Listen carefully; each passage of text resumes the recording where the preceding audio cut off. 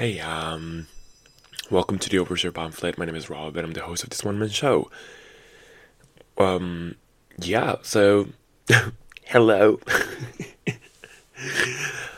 Hope you guys are doing well. Hope you guys had, a great week, and I hope you guys are gonna have a great week ahead. But before we get into, anything specific, I want to give you guys a little bit of a rundown of what's gonna happen in this episode, because it's a bit of, an unpredictable one, I guess. I was planning to do as per usual, like my 2 or 3 stories, and I started researching my first one, which I am going to talk about today, which is a bit of like analysis, I would say, with like the inconsistencies, I would say, of the English language. Man, I cannot even speak English then.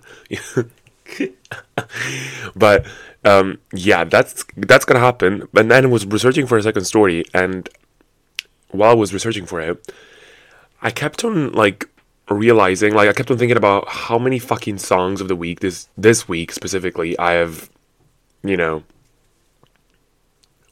been thinking about, but also been wanting to put on the episode.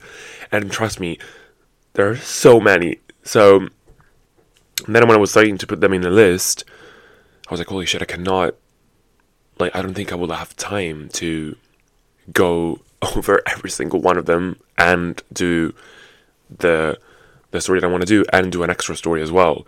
So I think that, unfortunately, I will only have to do one story. But if you think about it, all these songs, well, there's just as much research and, like, not research, but you know what I mean, like, I guess, like, I'm gonna talk a lot about these songs. So, like, because there are so many of them. So, and it's a one in, I don't know, in a 10 episode situation where I've never had these many songs. So,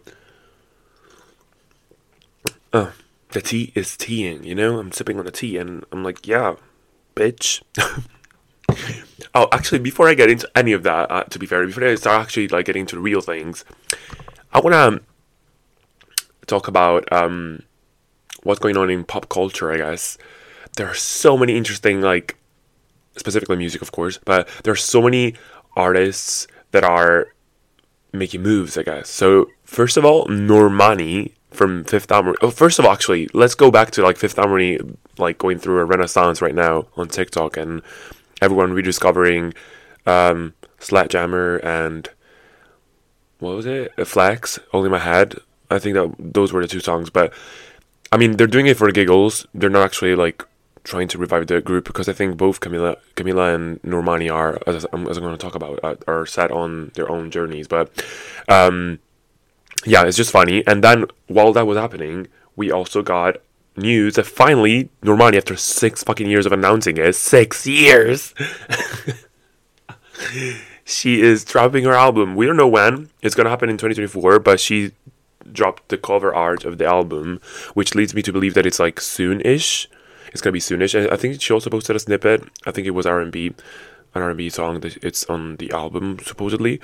And I'm excited. I'm very excited. Like, I truly think that she's so fucking talented, especially as a dancer, but also as a performer and everything else. And her voice, her tone, it's very unique, like very early 2000 R&B sort of performance in that sense. But yeah, she's coming back. And then in my last episode, I think I was talking about how, like, you know,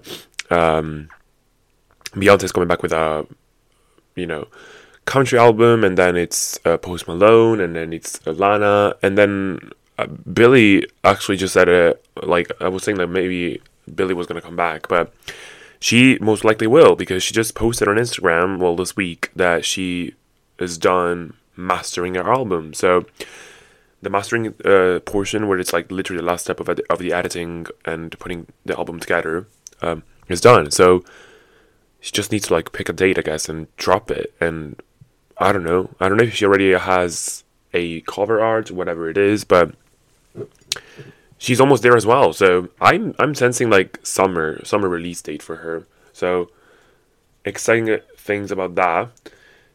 Then Bridget Mendler. How do we get from Well, but she was a pop girl. Don't get it twisted. She was a fucking pop girl. Don't worry, she was.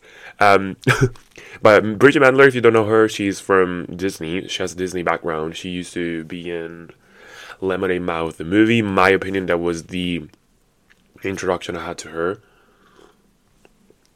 And then she was also in Good Luck Charlie or something like that. But anyways, that doesn't matter because she then started, like, she dropped two of the most, I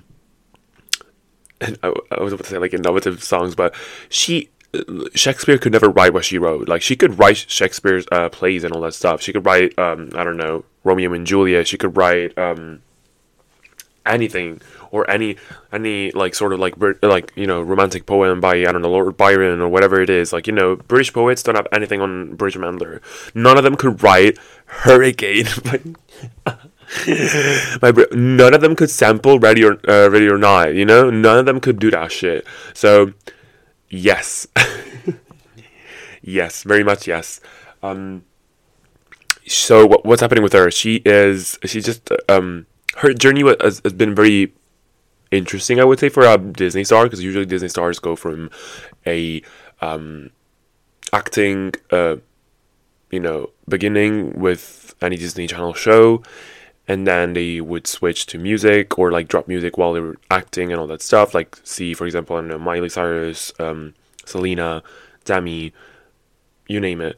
And then it would stick to probably the thing, like the music lane for a while, or dip a bit into like the acting, like Zendaya, like, or become fully actresses, like Zendaya, for example. So, but she didn't do that. She is, like, I respect her so much. So as soon as this lady was done with like the acting bits on, well, her music was becoming successful, not gonna lie. Like, she was getting some good numbers, she was getting some attention, but I mean, she didn't have the greatest singing voice ever. She was not built for singing, I guess. I don't know. I don't know if that was her passion or not. Who knows? But matter of fact is that then she went MIA for a while, because she went to MIT, actually. She went to MIT, bitch. She got a PhD, I think, at MIT. No, wait, yeah, or a master's. I can't remember, but she studied at MIT. Maybe it was PhD, actually. Yeah, so that she did that, and then, like, crazy shit. And then, Jesus. And then, recently, she started teasing, like, 5-6 years ago, something about music coming, but then she didn't drop it, of course. And now, apparently, she is, this week, the news broke that she is the CEO of a satellite company, like a startup. So this girl is just she's insane. Like, she is I saw a meme on Instagram. I reposted it on my story. By the way, follow me on Instagram, bitch. robscal.jpg. But she was I saw this meme that's saying, like, those like the reincarnation memes. I don't know if you know the reincarnation memes. Let me find it for you. Like, I'm gonna read it out for you, because that's gold. So basically, it's like an historical figure, an historical event, and then the date when that happened, and then the date of birth of a modern, contemporary artist or whatever it is. And so it was died in 1519, born in 1992. Artists, doctor, engineers, physicists, mothers. Welcome back, Leonardo da Vinci. But it's literally da Vinci, and then next to it is just Bridget Mendler. So yeah, she is the new Leonardo da Vinci. So don't get her twisted. She's gonna fuck shit up, She is. Nobody's doing it like her. I can never predict what she's gonna do next. So maybe she will run for presidency. Who knows? Like, she's gonna become the next president, and I would vote for her. I mean, I cannot vote for her, but I would vote for her if I was. You know what? I'll get myself an American passport somehow, marry some random person, and then I'll be able to vote. I'll do that. How about that? Yeah. So, congrats to my girl, Bridget. You are slaying, girl. Like, you are doing it like no one else. She, as I said in my threads as well, she's the blueprint, man. No one is doing it like her. Like, point me to, like, one of the Disney girls. Matter of fact, any ex pop girly or whatever it is that is doing it like her. Like, this girl has talent. She has brains. She has a fucking PhD, man. Like, what? And she at MIT, come on, like let's not kid ourselves. Like she's damn smart. But anyways, let's move on from this. So yeah, all these things are happening. Then, um, yes, I was saying music is shaping up to be like this year is gonna be very busy for music. So I'm very excited about that. And somehow, I also got a very busy week in terms of music. I've saved so many fucking songs, and I don't even know. Well, actually, no. To be fair, I actually didn't start with Discovery Weekly. It got slightly before that. I don't know. I actually incarnated this song. I can't remember, but yeah. So I saved these two songs. That's how it started. I saved these two songs, and then this was basically like on last Sunday or something, yeah. And then on Monday, when the new Discovery Weekly updated playlist dropped on Spotify for my own profile, I went on it, didn't expect much, and then I had a streak like 1, 2, 3, 4, 5, 6, 7. I saved 7 songs in one listen. Like I was about to go to bed on Monday, and I was listening to music, and I put the playlist on, and these 7 songs play one after the other, and I kid you not, I saved all 7 of them. I don't know if I'm gonna tell you about all these 7, but then after that, through the Discovery Weekly, one of the artists that was recommended to me, I listened to her, and I found even more songs that I loved. I still like. I'm obsessed with her, but I'll get into her in a bit. And then, just the giggles, just the giggles. Like Selena Gomez dropped a song, and it's fucking bomb. But we'll get into that. So first song of the week is "Every Girl Gets Her Wish" by Saint Evangeline. I don't know. It's spelled as Avangeline. So it's a bit of a weird way of spelling Evangeline, but anyways, her voice is very similar to Lana's, and even the song I would say like Lana Del Rey, it's very similar to like a Lana Del Rey song in terms of beat, in terms of pretty much anything, and it's just a quintessential Lana Del Rey song in my opinion. So that's why I was very drawn to it. She's very good at the performance that she does. I like it. The cover art is like stunning. It's like is that a bridal dress? I don't know, and she has like flowers. It's just beautiful. The song is very like I would say like maybe mid tempo, something like that. Yeah, maybe it's mid tempo actually. It's not like a slow song, but yeah. So this one I was like immediately hooked because her voice reminded me so much of Lana, and then the production and everything else was like Lana's, like the instrumental and all that. So saved it up. I was like, oh, cool. I'm returning it. I'm gonna return to this one. She kind of sounds like old Lana, to be heard. It sounds like, okay, here's the way of putting it. It sounds like demo Lana songs. You know what I mean? So yeah, if you know that vibe, it's very like grungy. Still sounds like a demo basically, but it's like early like ultraviolence type of situation. So yeah, so that's the vibe. Then the other one was "You Deserve This" by Men I Trust. I think this one I discovered it through TikTok actually, unfortunately. But yeah, Men I Trust. I had a few songs saved by them prior to this. Maybe 4 songs in total. One of them was Pines, then I saved Numb, and then I saved Lauren. But the one I discovered recently was You Deserve This. So this song is so chill, so like vibey. It's like slow tempo, but like vibey, and has like a guitar bit like all throughout the song. Reminds me a lot of summer, to be fair. I think I might be like using this when it comes to summer, like to do some like, I don't know, TikToks or whatever it is. But it's just like a very or like just listening to it during the summer, because it's very like vibey but summery song. And of course the way they sing is just like very like breathy and like soft. It's just really beautiful. So if you want to like chill or be in your thoughts, I would I would go for this one. I would go for You Deserve This by Men I Trust. Um, so yeah, electric guitar, but like very mellow and very like, you know, slow tempo. So it's like beautiful, like just gorgeous. Then, then I cannot not mention this song because this is probably the one song that I've been listening to the most this week. Easy by LE SSERAFIM. LE SSERAFIM dropped their mini album. Was it on Friday? Last Friday, or was it this Monday? No, I think it was this Monday actually. I can't remember, but it feels like it's been here forever because I've been listening to it every single day. I even learned the choreo. Like, first of all, okay, no, let's discuss first the song and I'm gonna tell you what I did with this. But the song is like trappy, like trap beats, and it's a bit like, the way I would describe it actually, it's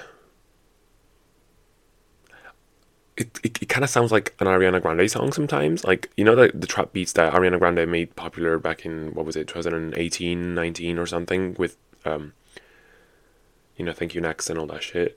That's a type of like trap beats. Now here's the thing with trap beats, since they were so overused back in the days, I think everyone quickly became you know, sick, I guess, of the trap beats and the trap beat trends and all that shit. So the bar for a trap beat song is high, in a sense that you need to deliver especially hard with a trap beat song, because it's so, like, it used to be so saturated and people are not really looking out for any sort of track like that,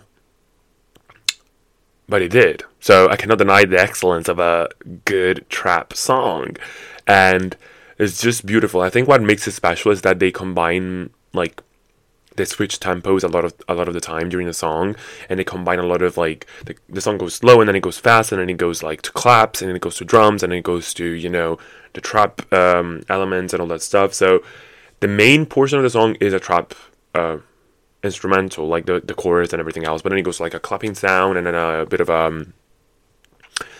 like I guess, like, overly produced vocal type of production, I guess, there, like when they like do a lot of autotune on the vocals, but like stylistically, I guess, in that sense it's a very hype situation there, but they did it well. I think it's so catchy. The song is so catchy, and what's even catchier is the whole vibe, the whole, like, choreography and all that, and the choreo is so fucking difficult. Like, no, it's not like super like, it is difficult. I'm not gonna lie, it's actually very difficult, the chorus part specifically, because, as I said, like, even with the song itself, it goes fast slow, and it's just like the choreo reflects that, and it's just a very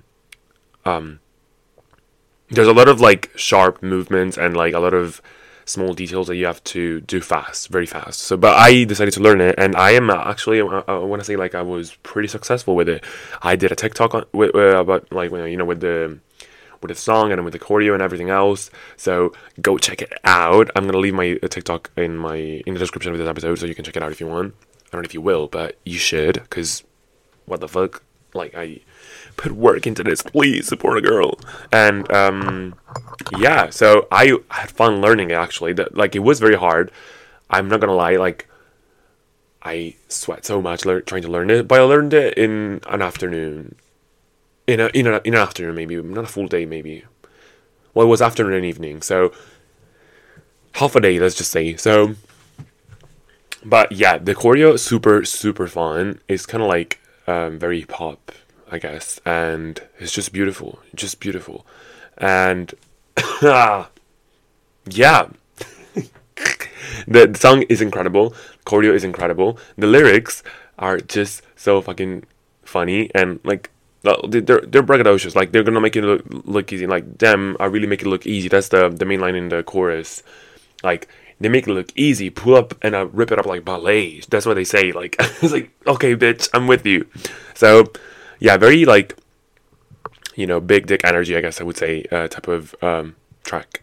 It's just, you know, making it look easy, making it look smooth, making it look like it's nothing for you, you know, like, just ripping it up. And they are ripping it up, you know. So I'm very happy about the song. It's definitely a nice change of pace for them. Still feels very Le Sserafim, but also it's different from what they've been doing. So I'm glad. I'm very glad. And yeah, the video is also very beautiful. I love the music video. Go check it out as well. That's pretty. So yeah. Then time to get into the portion of the songs of the week that I discovered through the Discovery Weekly on Spotify. I said it was a streak. So first of all, okay, here's one. Put Me in a Movie by, well, how the fuck do I pronounce that? Bulcado Show. Bulcado Show is Bulcadoshow. So Bulcado Show. All together, one word. But anyways, the name of the song is Put Me in a Movie. And that's another, like, all these songs have a similar vibe, I guess. Is just a beautiful track, I have to say. Like, it's a beautiful track. It's a very, I think what's very interesting about this one specifically is the delivery of the singer. I don't know who she is, but she has a very hypnotic way of singing, and it's all in falsetto, and the production is like very like moody. I don't know, like it is kind of like it's called Put Me in a Movie, but it's like it feels like a very cinematic song, but like also a very weird, like experimental type of track. It's just a moody song, but yeah, I love it. It's just the way she sings is just very captivating to me. It's just very unusual. I've never heard, like, I don't usually listen to like these type of singers, but it's just like a very eerie song. Like, it's very beautiful.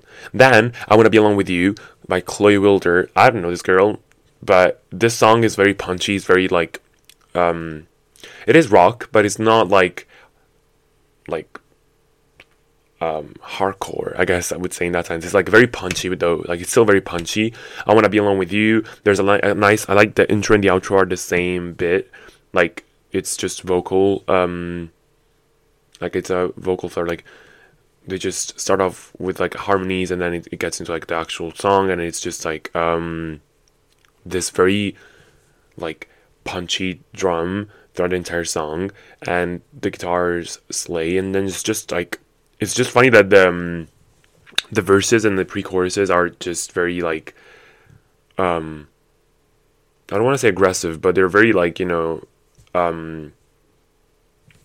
like you can feel some sort of like yearning, like they want to be alone with a person, for example. And then it gets to the chorus, which is instead like very pulled back. It's still the same production throughout the entire thing, but the way she sings in the chorus is very like laid back, and it's just beautiful. I just like love it so much. And yeah, if looks could kill, then I'd die. That's what she says. And I was like, yep, period. For someone who loves you know, who appreciates a lot of things for the beauty of it and not for the actual substance, like myself, I just love pretty things, and that's it.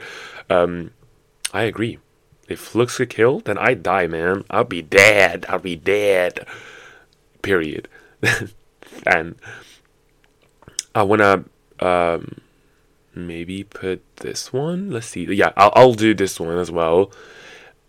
Sound of the Underground by Girls Aloud is just, I knew the song. I knew it. I never saved it for whatever reason, but it just came up in my Discovery Weekly, and it's just, the guitar in this is just beautiful. Like, it's a very it sounds like a westerny type of like guitar, like and it's a very fast paced guitar, and it's just beautiful. Like, sound of the underground, na, na, na, na, na, na, na. So it's like, it's just very like high paced type of song. Love it. Very energetic. Very urban. Love that. And then I also have yes, so I'm just getting into her. So through, as I was saying, through my Discover Weekly, I discovered this artist called Have. So it's like HA space VAY. Have, I guess is how you pronounce it. But the song that like I discovered first was Moon Girl.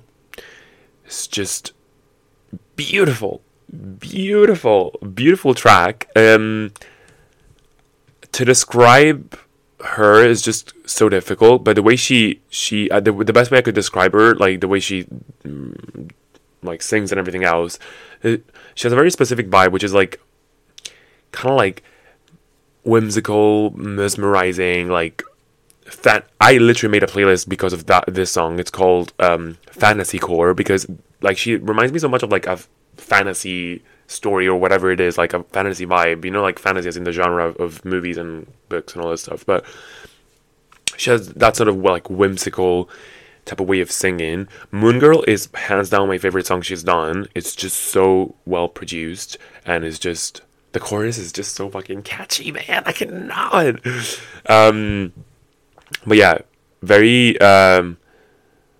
they're very guitar heavy, but guitar like acoustic guitar, but also like, you know, dreamy, like very well produced. She sings like a siren. I'm not kidding. Like she has this very interesting way of singing. It's just interesting. Like it's just beautiful, and the like the way the chorus itself is just incredible. Like, let me see if I can find the lyrics actually for this one, because it's just beautiful. Like, oh yeah. Won't you take me as I'm meant to be, wild? Basically, she said like during the chorus, like, won't you take me as I'm meant to be, wild? And she keeps on saying like, wild. It's just like beautiful.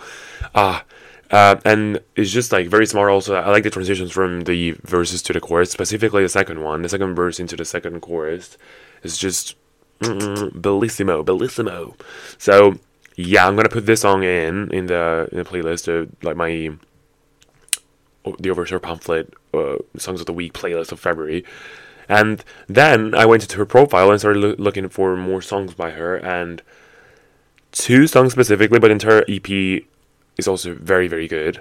Okay, the EP is called Avalanches and Unfamiliar Ways to Die, but the song itself with the title track, Avalanche, like the title track, actually, I think it is. Yeah. Oh yeah. So the EP is named after the fucking title track. That makes sense, right? Yes. So Avalanches and Unfamiliar Ways to Die is just very beautiful, and Venus in the Sea is also another favorite track.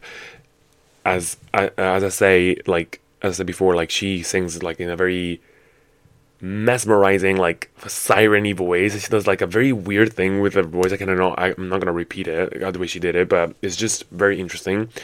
They're very like country adjacent, but they're not country at all. But it's just like this whimsical fantasy vibe. I cannot describe it. It's just like, it reminds me so much of like, if I had to visualize this, like while I'm listening to the song, I would like specifically imagine Zelda, the world of Zelda, or the world of any Studio Ghibli movie, like that type of like whimsical fantasy sort of vibe.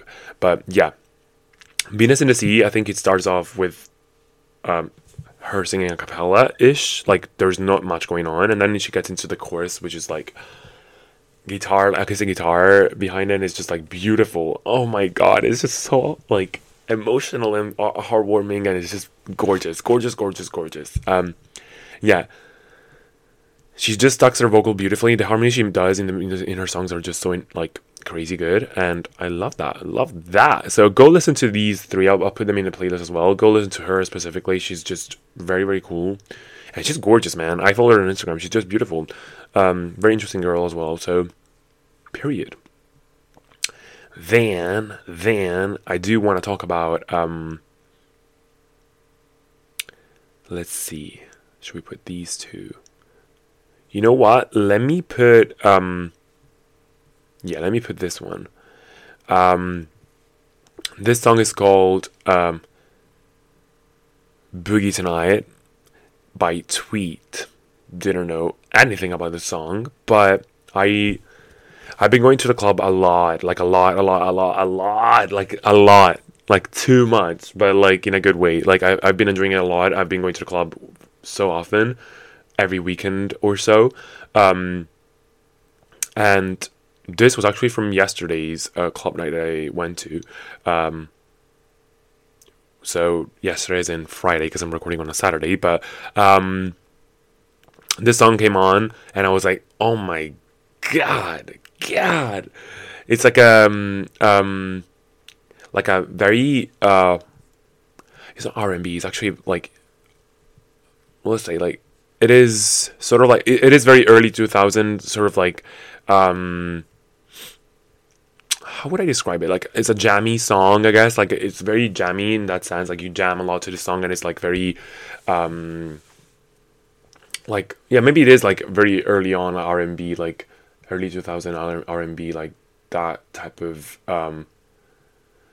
maybe you could like associate it with it can be put in the same category as like Destiny's Child, like Jumpin' or anything like that. Yeah, maybe Jumpin' by Destiny's Child, but like that sort of like, you know, rhythm, and it's just very like you dance to this, like you let your body move to the song. It's just beautiful. It's called Boogie Tonight. Boogie, and then tonight is spelled as two, the number, night as in NITE, and tweet is literally like TWEET. So I don't know anything about it, like any of these people, but just gorgeous. I loved it so much. I was in a club, this came on, I was like, oh my god, I need to Shazam it right now.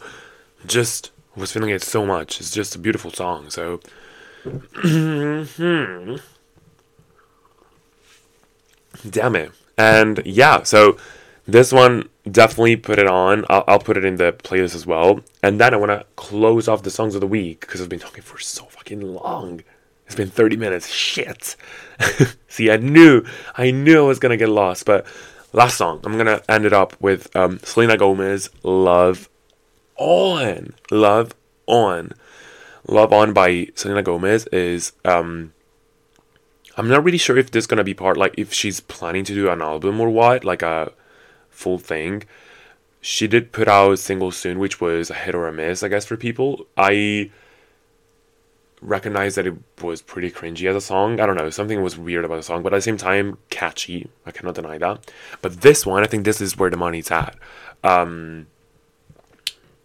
I think Julia Michaels wrote this song, and I don't know if she also produced it, but whenever Selena and Julia Michaels like work together, I think that this is my opinion about Selena Gomez. She's definitely not the greatest performer ever, definitely not the greatest singer ever, definitely not the greatest writer ever. She doesn't have like the array, I guess, that normal pop stars would have.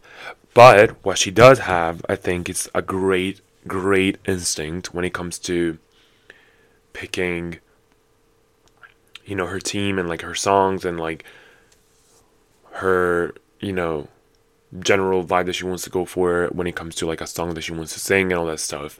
Like she knows where she's good at, and I think she knows how to curate a good, you know, single, and a good, like, you know, she has that instinct, I guess. She has a successful instinct. That's why I think she has so many like listeners. She has 47 million listeners, so monthly listeners. So damn. But yeah, she has a lot. And I would say this song. Oh wait, what the fuck? Like Single Soon has 164 million streams. What? Okay, so that was successful then in the end. I guess so. But yeah, she garners a lot of attention, and she knows how to, but this song specifically is just a very it fits her vibe completely. As usual, as I was saying, like Selena has a very curated vibe, and she knows where to pick the right songs for. And this one is like turning your love on. You know, that's the whole purpose of the song. Like, wait till I turn my love on. She's like, you're, you know, ready to love someone and to get like loose and just be free and just love someone. And it's just like a very fun, like unapologetically, and like, you know, just very like chill, beautiful song. The production, the instrumental, I don't want to say it sounds like disco 80s or something like that. It doesn't, but it's just like very specific. It sounds like Selena Gomez, you know. I don't know how to describe it, but it's just beautiful. Great song, super catchy. The chorus is super repetitive, but I love it. It's in a very interesting way. And you know, she's in love. She's just like, doing it. She's just doing it. And I'm so glad that we have these type of tracks, because sometimes you do need like a very, innocent and harmless song. Not every song has to be super like emotionally charged or like heavily produced or anything super out there. Sometimes a good pop song is just simply like a good pop song, like very run of the mill, but catchy and happy go lucky type of song. And this is it. This is beautiful. So I would encourage you to go and listen to it. It's a very catchy song. I've been obsessed with it and I just love it. So yeah, this is pretty much it for the songs of the week. I'm gonna try to stop myself from talking even more. But before I head over to the next section, which is the main story, I guess, I want to say that, well, I put all these songs in a playlist, of course, and then I decided to do a TikTok on one of my other playlists called Best Bridges, where I just basically put all my favorite bridges, songs with my favorite bridges in. I did this TikTok where I was like going through the playlist, and TikTok took the video down. I was like, what? I didn't do anything. And I was like, it was not playing any of the songs that were in the actual playlist. It said like they violated community guidelines, but to be fair, I cursed every now and then in the video, but like I've seen way worse on TikTok, like in terms of explicit content. So I don't know what's up with that, but TikTok's up my ass. Like they want to kill me. They want to see a bad bitch fail, but I appealed the decision, I guess, they made, but and the video got restored, but it's sort of shadow banned at the end of the day now, because and the weird thing is that it's saying that I have 200 views or something on the video, but when I go and look at the viewers, it just shows me 5 people. So I don't know where they took those numbers. Maybe they were the original people that were about to be reached by the I don't know. It's weird. It's very weird situation, but yeah, I got it restored, but now it's like sort of shadow banned, so I think only my friends can see it. I don't know what happened there, but there's no reach in terms of that video. But fuck TikTok, but also I love it, but also fuck you.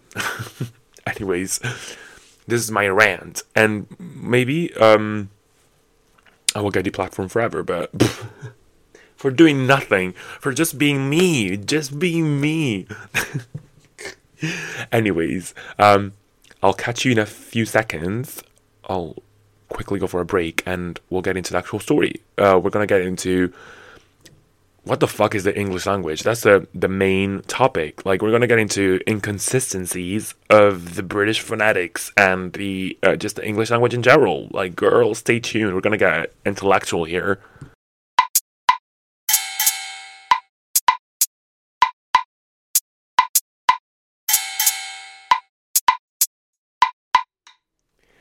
And we're back for the real bit, the real part of the episode, which was supposed to be the main part, but I think everything else is going to be the main part this time around. But anyways, yes, so the topic at hand right now is going to be a pretty interesting one.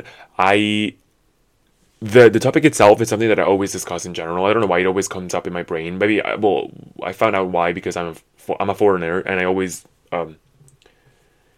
like it's normal for a foreigner to think about all the oddities in the English language when you learn it, and when it's on your native language, you clearly just always be like you become like very critical, I guess, of a language, of like how it works and all that stuff. Like if you like, for example, I would never investigate the Italian oddities as much as I do with like new languages that I learn, in that sense, because it's just like a given, I guess. It's something that it's natural to me to speak Italian, you know what I mean? But English was not my first language, so when I started learning it, I started paying attention to like so many different oddities in the language, and the just in general, like the phonetics, the spellings, the writing, and all that stuff. And the other day that was like a couple of weeks ago now, but it was an idea that was planted in my brain by one of my friends, Erica. She said,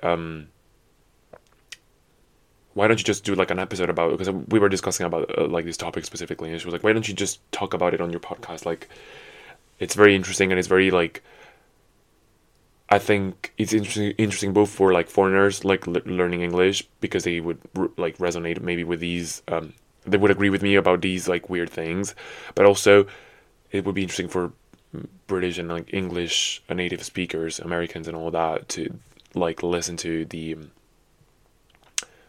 oddities maybe that they have never picked up on about the English language, you know? So yeah, my portion of this like episode, like this bit is gonna be a lot about that, a lot about discussing. I did some research. I read some papers. I read some like academic papers as well about both like the type of oddities that you can find in English language, and also the history, like the possible explanations as to why we have such a complicated, you know, spelling system in English that doesn't reflect the actual phonetics. Like, you have so many different sounds in English language that can be it can be produced by the same by different type of letters and consonants and vowels, or like syllables, but they can produce the same sound, or like the same syllable or the same letter can produce different sounds. So yeah, it's a very interesting you know, topic in general. I always find it very interesting, and whenever I'm, for example, at work, I also, because I'm surrounded by a lot of British people, I always talk to them about this as well, and I put them in a frenzy because they never thought of like any of these weird oddities, and it's just funny to see, because like, if you think about it, there's a lot of like inconsistencies in the language, and it's just crazy, you know. So here's my opinion, actually, before I get into anything about learning English, my personal journey. I started learning English like very early on, like when I was in kindergarten with a native speaker as my teacher.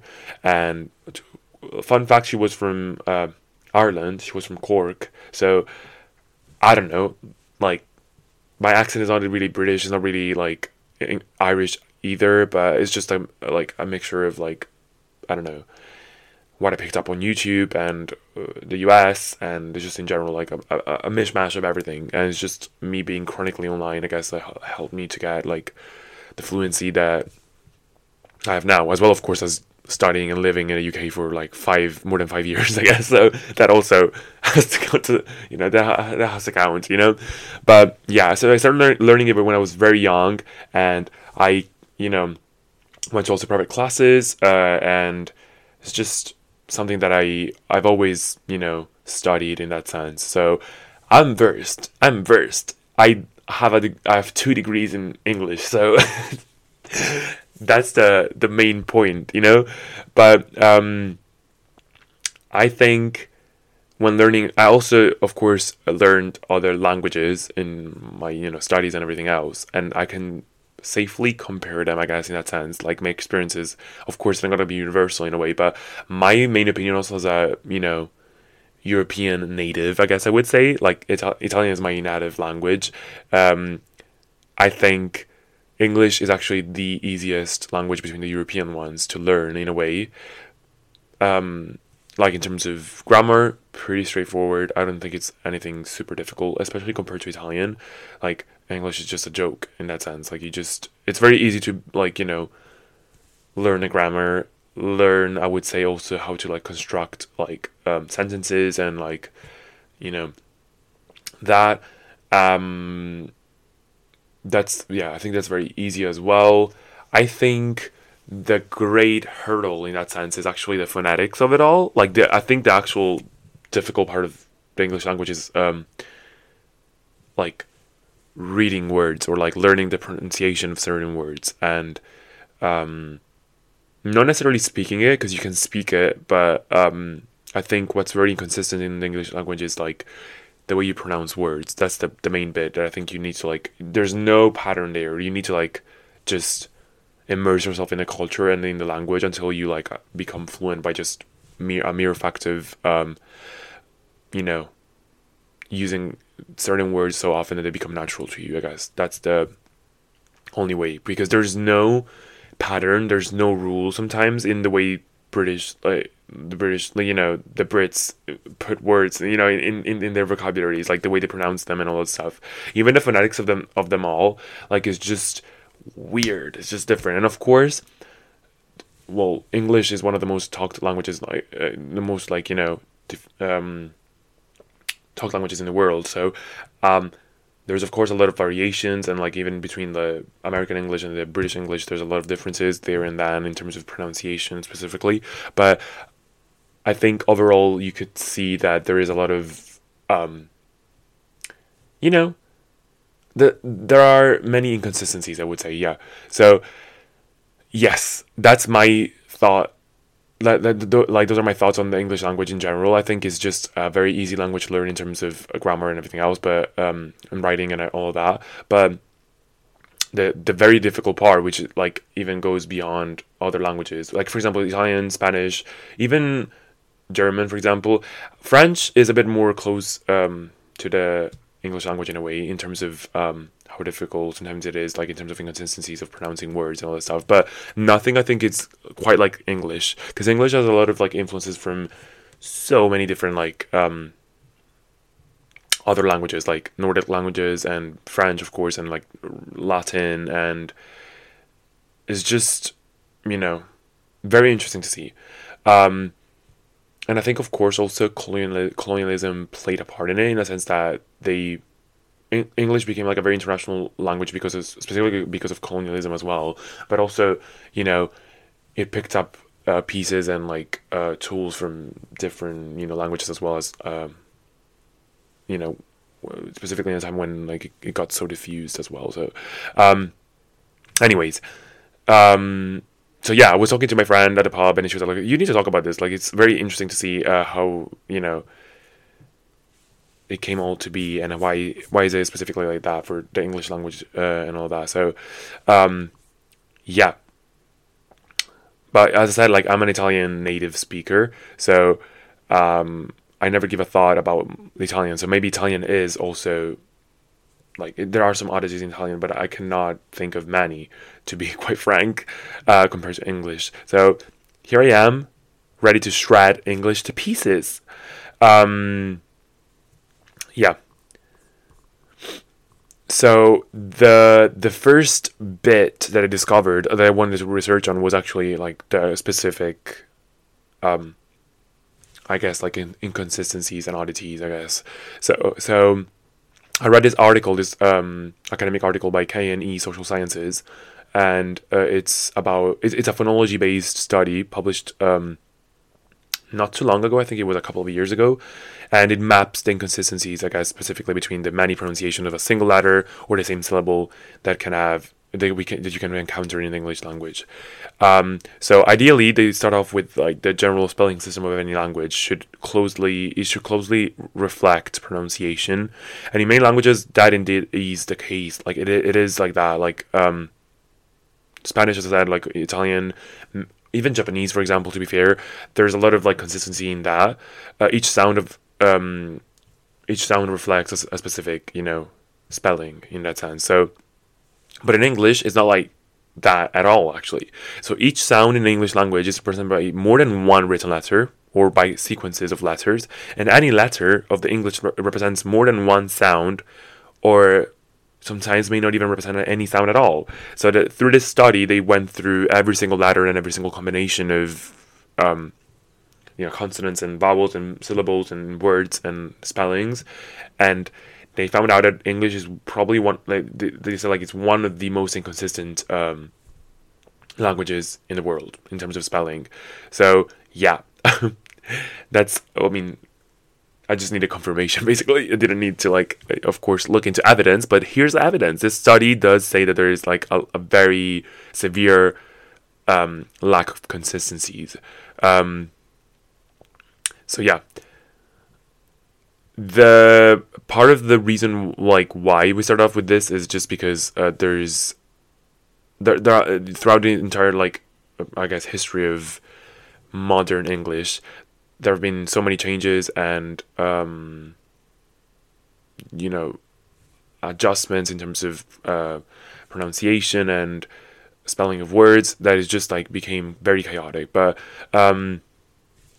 yeah, for example, one of the interesting facts that they brought up was the experience of English foreigners, I guess, in that sense. Like, so if you're a foreigner language learner in that sense, English language. Oh, how do you say that? Is that foreigner English learner? Yes, they use FEL, I guess, FEL, yeah, as an acronym. But yes, they found most of these people, most of these learners are like found English as being a very defective language.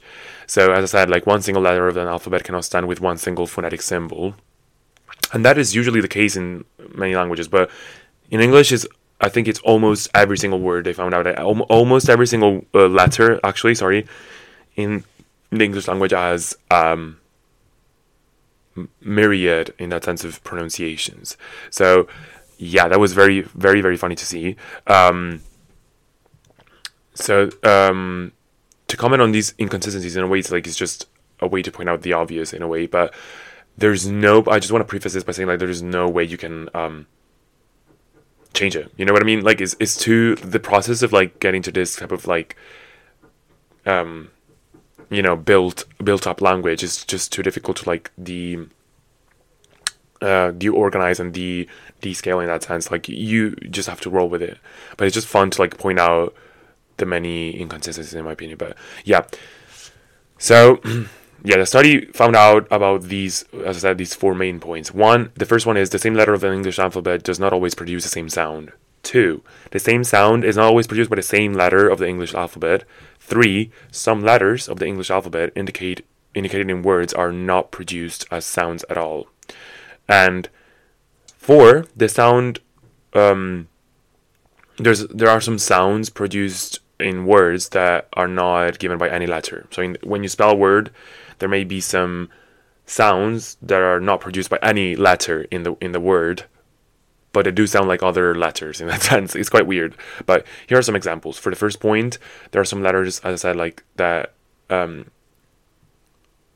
example, let's go with with the experience of pronouncing words with silent letters. So, for example, if you say cupboard, the P in cupboard is silent. So you spell it as cupboard, but you don't pronounce the P at all when you pronounce cupboard, right? So it's just cupboard.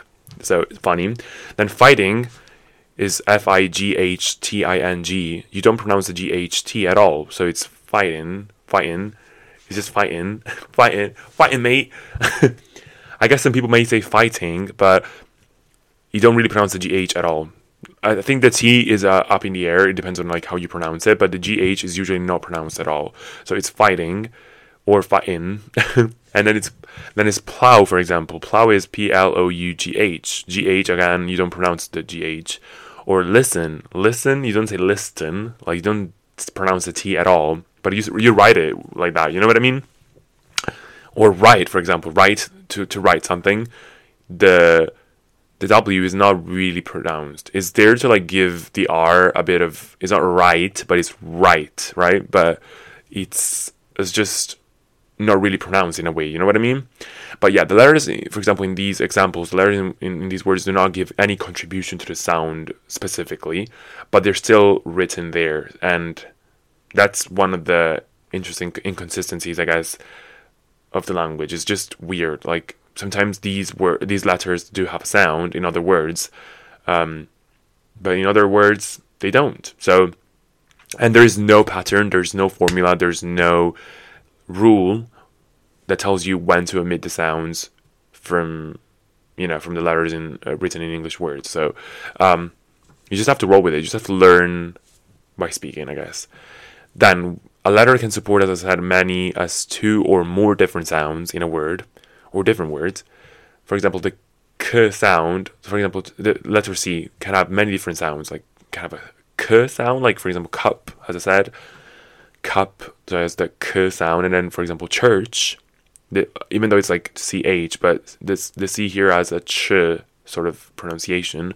Or the C can also be pronounced as an S, sort of like center, S, like sort of similar to the S sound is center, right? But it's CENTER. So is also very like, yeah, this is another like inconsistent phenomena in the spelling of the words and like pronunciation of phonetics. Yeah.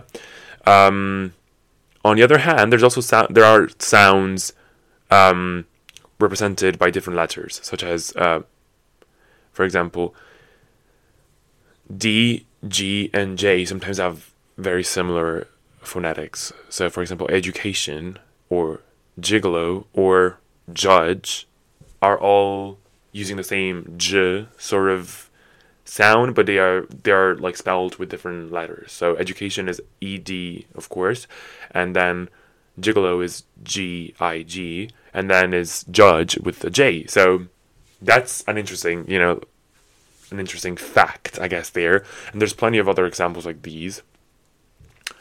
In other examples, there are intrusions of sounds where there are no letters indicating the word.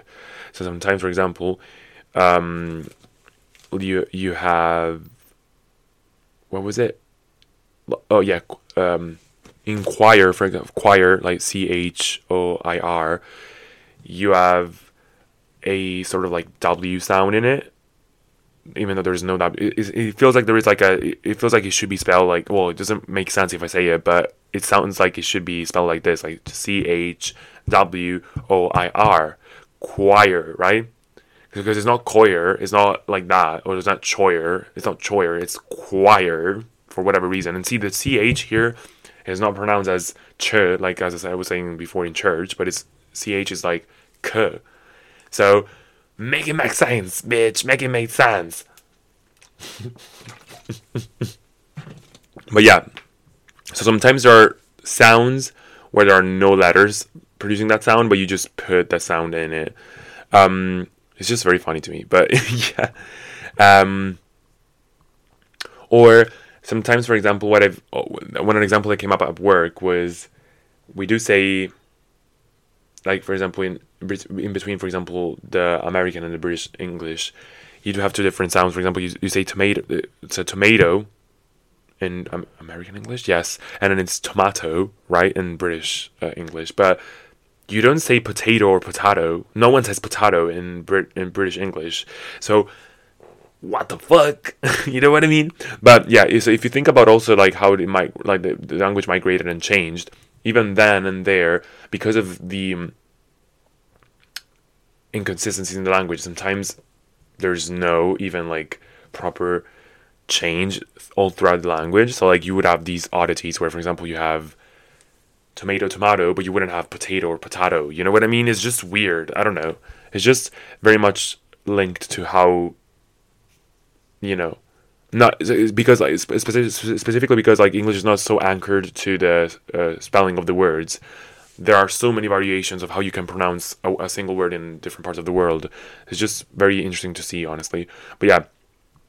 So yeah, Kelly was like a renowned language expert, wrote an article in 2004 and said that English compared to, like, for example, Italian, Spanish, Indonesian, and Japanese is very like defective, because these other languages are examples of proper phonetic languages where there is an essential one-to-one relationship between spelling and pronunciation, while English has no one-to-one relationship, but it's more most times it's 1-to-2, but there are plenty of cases where it's like 1-to-3 or to 4 relationship in that sense. So it's quite odd and very interesting. I just love it. It's just so funny. Like, it's just a mishmash of no rules. Basically, there are no rules in when it comes to pronunciation. It's just very funny. But yeah, I can see why, for example, these complicated relationships between like pronunciation and spelling do make it difficult for some people to learn it. I think specifically because there are no rules. You just have to go for it. You know what I mean? You just have to immerse yourself and get used to it. That's unfortunately the only way to go about it. But yeah, this study specifically, as I said, like pointed out that there are very like evident, I guess, inconsistencies. And so the more I was reading it, the more I was like, you know what? But like, okay, cool. Like, this is a matter of fact. Like, I knew about this anyways. But my main question was, how did we get here, and how like compare, for example, as I was saying, like to Italian or Japanese or Spanish, how are they this like different in terms of phonetics and spelling relationship. So I went on the web as well and found another article by a PhD linguistic student called Arika Okrent, and she's currently an author at Aeon. It's a paper about specifically English languages and all that stuff. But yeah, she wrote this article called "Typos, Tricks, and Misprints: Why is English Spelling So Weird and Unpredictable?" So yeah, she went in about the history of these inconsistencies. So starting off the bat with this article, she did say that she did point out, as well as the other article that I was referring to, that there are plenty of interesting inconsistencies, and one of the more recurring ones are the ones related, the pronunciations of OUGH syllables in words. So sometimes OUH can be pronounced as aw, like thought, or drought, so ow, or uff, like tough, or like off, like cough, or like ooh, like through, or oh, like though. You know what I mean? Like, it's just, you always spell it the same way. It's always OUGH, but you can pronounce it in so many different ways. It's just crazy. But or even like she went in with the EA vowel is usually pronounced like E, like weak, please, seal, beam, and all that stuff. But it can also be pronounced as like Brad, had, wealth, feather, all that stuff, you know?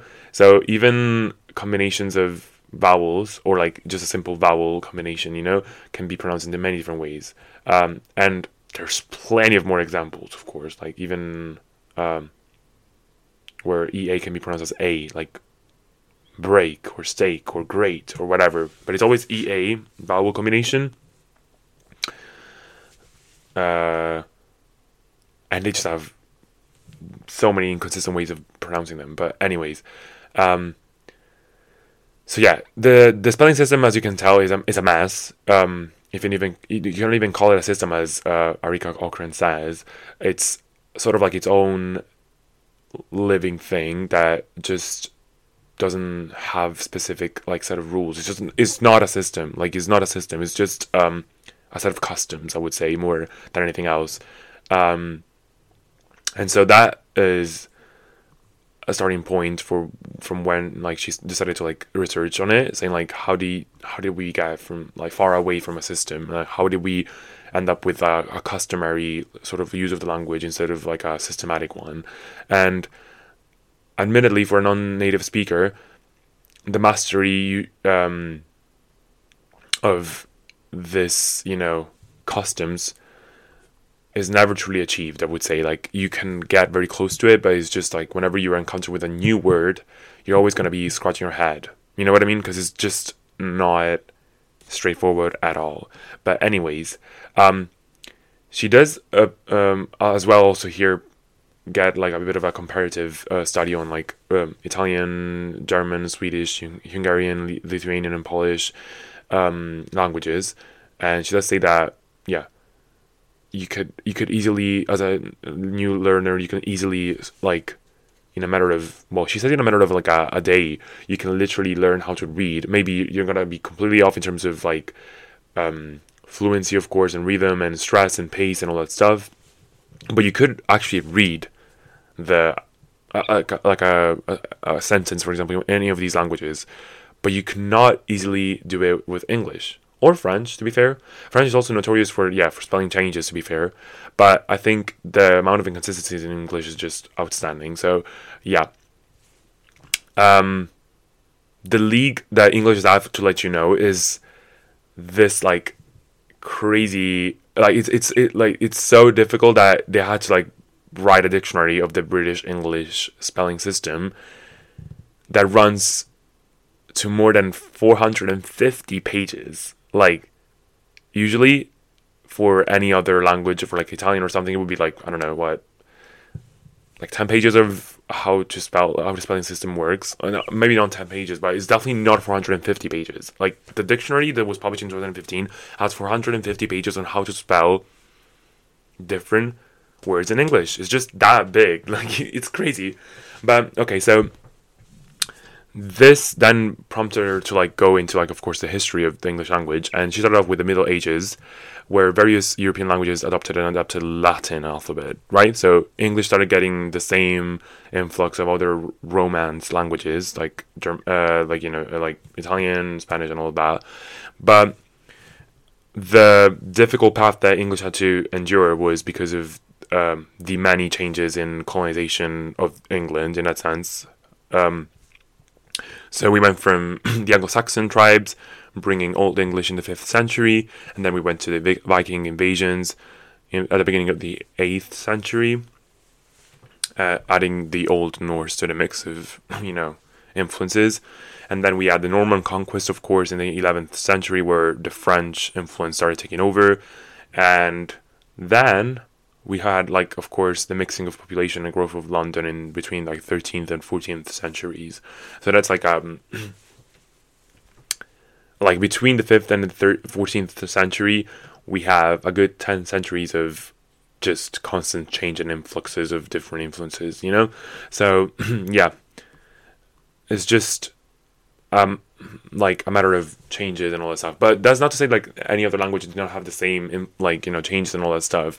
I think what she actually brings in is very interesting to me. Is like, it's unfortunately the timing of when printing became a thing. So there was a specific phase where English was at its most fluid state in that sense, and it was in between the Latin standardization, which was with the Roman conquest. That was when English was getting its own like standardized Latin form, and the end point was when instead we settled in the modern days, basically like after, I would say like after, maybe after the 14th century, to be fair, like that's when it properly started to settle down.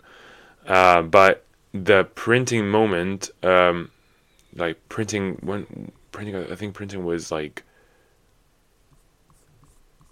so the printing was the moment where like it started standardizing basically the spelling.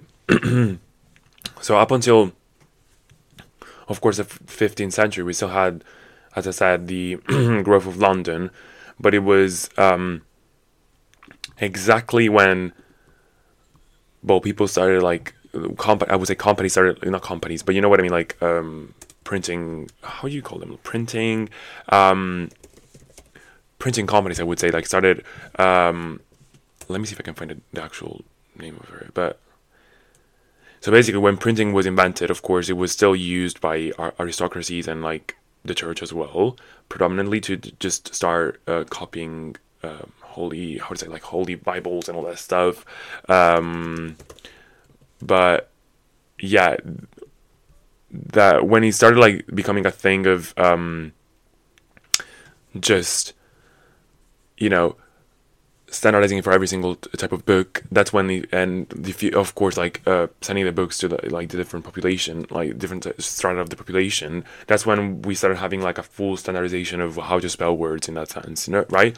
But yeah, the timing when this came on, it was just a very inconvenient time because, as I said, English was very much in a fluid state, and there was no so the way you spell things was just up for grabs, basically. So, however the population came to get used to it, that's how it was gonna get spelled, basically. And there's a lot of like a power imbalance in that sense, because when you produced a written piece of work, then you were dictating how to spell a word, and that's how it was gonna be. Well, I don't want to say forever, but most of the cases for a long period of time, people were going to be set on the fact that it's how you spell the word, So it's just like a matter of, as I said, customs more than systems. So the popular version of how to like spell a word was if it was gonna be printed, then it was gonna be cemented as the way you spell the word. Pronunciation was one thing, but the way you wrote it was another. So it's just crazy. Like, the power of printing was just actually unparalleled in that sense. But yeah, so there's a very interesting quote in this article that says, like, English was a home, in the kitchen, in the workshop, and a marketplace, but was less sure of itself in other registers. So the writing was the writing of English words was not ever standardized until, but it was the common English, like the common English language that was spoken was, like, you know, very vibrant in all these places, but it was not ever like standardized until, you know, the advent of printing. So the Norman invasion was the main, like, I would say the biggest disruptor, because of course the French influence was the one that started giving, like, you know, new I would say, like, new, like, syllables in a way, like new pronunciations and new, like, ways of writing as well, and it took English far away from Latin standard way of you know, spelling in that sense.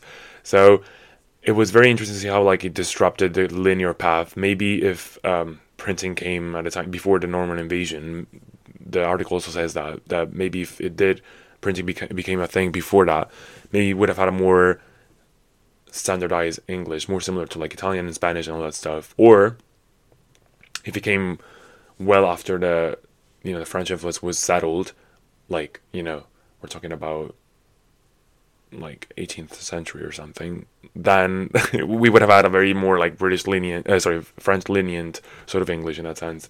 So it's so funny. It's very interesting to see. Yeah. So French, for example, brought, like, filled in the gaps where English was out of practice. For example, like govern, judge, office, punish, money, contract, number, action, student, all this stuff. All these words were brought from the French vocabulary in that sense. So yeah, that was when it started becoming, like, you know, influence a lot. So movable type was, as I said, like, was invented in Europe in by Gutenberg in 1450, and yeah, so you would move characters around and on metal alloys, and, you know, like, you would print on tray pads and all that stuff, and it was just, like, you know, very, you know, a very fast-paced production of written works in that sense. So yeah, Caxton was William Caxton, who was a merchant in the 1476. He set up in England the first English press, and yeah, he was one of the main, like, people who, like, had an enormous power on how to, like, you know, spell words in that sense. Think about that. Like, you dictate how a word is gonna get, you know, in that time where no one, everything was up for grabs. In that sense, like, you were the one dictating for the future how you're gonna spell a word. Of course, there were, like, you know, changes throughout history, but that was a starting point, basically. But yeah, once the type had been set, you could print off as many copies as you wanted, but that the typing set had to stay the same. You couldn't change it as easily. You know what I mean? So it was just, you know, an easy and quick way of just standardizing everything. So yeah, very interesting. So the way it worked is that the spellings of certain words got entrenched by being printed over and over and over again in widely distributed texts very early on. So people started reading books and started you know, associating their pronunciations to the way they were written, and that's how it went, basically. Yeah. Some spellings, as I said, got entrenched this way, but also you can see, for example, they bring an example of the word ghost, Ghost, which had been spelled and pronounced as Gast in Old English, but took the GH spelling under the influence of the Flemish trained compositors, for example. So when we started printing the word ghost, the compositors, who were Flemish trained, started spelling it as Ghost, and so ever since then, ghost is spelled as that, and it became one of the most popular words also in that time, because it was used a lot in, like, religious texts, like Holy Ghost and all that stuff. And so yeah, the way you spelled it became quickly very popular in the popular usage in that sense. So it just became to look right at a certain point. You know what I mean? Other spellings also arose in this time. For example, I find it very interesting that when they go into like the would, should, and could of it all. So would and should have always been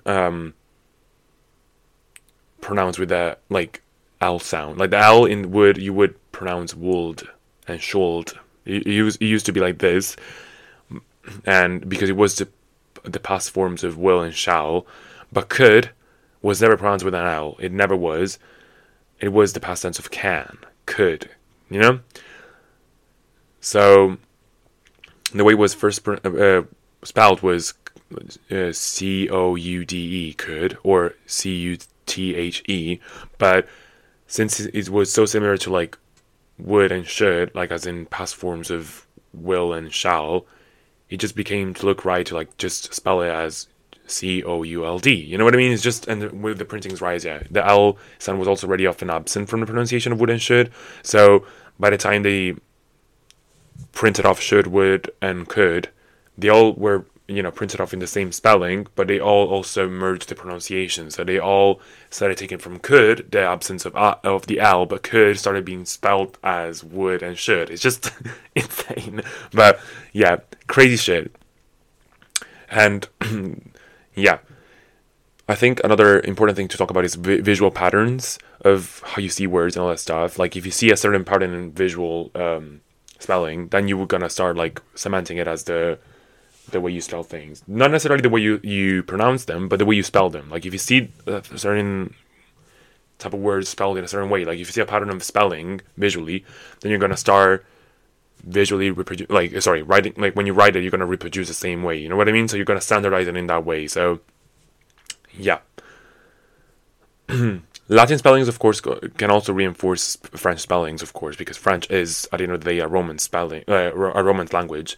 But sometimes French filled in the gaps in the English language that were not provided by Latin. And you can find in French a lot of like, you know, inconsistencies as well. Like for example, oh my god, I don't know how to say it, but a song like S-A-N-G and C-E-N-T. Sometimes like they are pronounced the same, but they're spelled differently. You know what I mean? So there's a lot of that, but they're reinforced by the Latin language because C-E-N-T came from centum in Latin, and san that came from like sanguinum, which is like blood, right? So the Latin connection sometimes serves as a reference to stabilize spelling in that sense. But yeah, the main point in this article is that had the normal invasion not interrupted the literary tradition of the Old English, so the Latin-based English, we might have ended up with a similar situation as a spelling system with silent letters and shifted sound values, but grounded in the spelling of their earlier forms. So Old English would have continued to be the basis of the writing tradition that would have later been set into type, basically. Instead, we had numbers of parts moving and changing and all that stuff, and so there was no anchor at all. Also, another interesting thing that was pointed out is that when the printing became an established force, in that sense, in English scene, English itself was also undergoing another change, which was called the Great Vowel Shift. In broad terms, it was basically, over the course of some centuries, sounds changed and vowels moved around. So words such as name and make, for example, once had an AH vowel. So it would be nam, I guess, and mag. In that sense, like it used to be like name. The A wasn't supposed to be the A, but A, like in German, for example, Name and Machen, basically, right? Or English father, like father A. The A sound there is A, right? But during the Great Vowel Shift, it moved from more of an vowel, as in bad, and then eventually got to A, as today, for example. Yeah. Yeah. So the pronunciation kept on changing during the Great Vowel Shift, but the spelling stayed the same because of the printing. You know what I mean? So you printed words in a way like they all stayed the same, but the pronunciation became different. You know? So same thing with like words that ended up with a double O spelling generally used to be pronounced with a long O sound. For example, moon, book, both used to sound something like moan and boke, like moan and boke, right? The two O's quite logically represented basically a long O, but before moving to a U sound, like that was during the great vowel shift. So you started printing it off as double O, but eventually the sound became U by popular usage. So it became moon and it became book. However, sometimes the long vowels can also become short vowels, like the more lax U vowel, like push, poo. And, moon ended up with the June vowel, but sometimes book became push vowel. You know what I mean? Like you say book, but not book. Like not book. You know what I mean? Not moon, not book, but book, So it's just, they changed out no rules, as I said, but it's just the way that it was already printed off, and then the pronunciation started changing after that, but you still remained with that standardized printing. So yeah, the important bit to take out of this is that when technology spreads, so does a habit of using it. You know what I mean? So before we had printing, we had writing, but we cannot go specifically too much back further in that sense, because human language isn't necessarily a technology. It's more of, in my opinion, like as also she says, it's a more of like a nature-based sort of like endeavor. You know what I mean? Like it's just something that it's not something that you discover or is a tool that you pass on, but it's just something that has always been with us in terms of communication. But the way technology spreads and the habit of using it, they have to go hand in hand. You know what I mean? So yeah, that's pretty much it on what I wanted to say. How much? Oh my god, it's 1 minute 21. Oh, sorry, 1 hour and 21 minutes. But anyways, this was my excursus on like English language. It's just so funny. I just have, by reading these, I found so many interesting oddities and all that stuff. It's just so interesting to me. So, yeah, I hope this interests you. I know it's a bit of a different way of I usually don't talk about these things, but it's just like I said, this podcast is about anything that catches my eye, anything that I love to talk about. And yeah, so I hope it was not boring. I hope you guys enjoyed this one, and I'll see you in the next episode. Stay warm, stay inside. We're almost approaching spring, so stay strong, You better bloom like a flower soon. See you next week. Have a good week. Bye.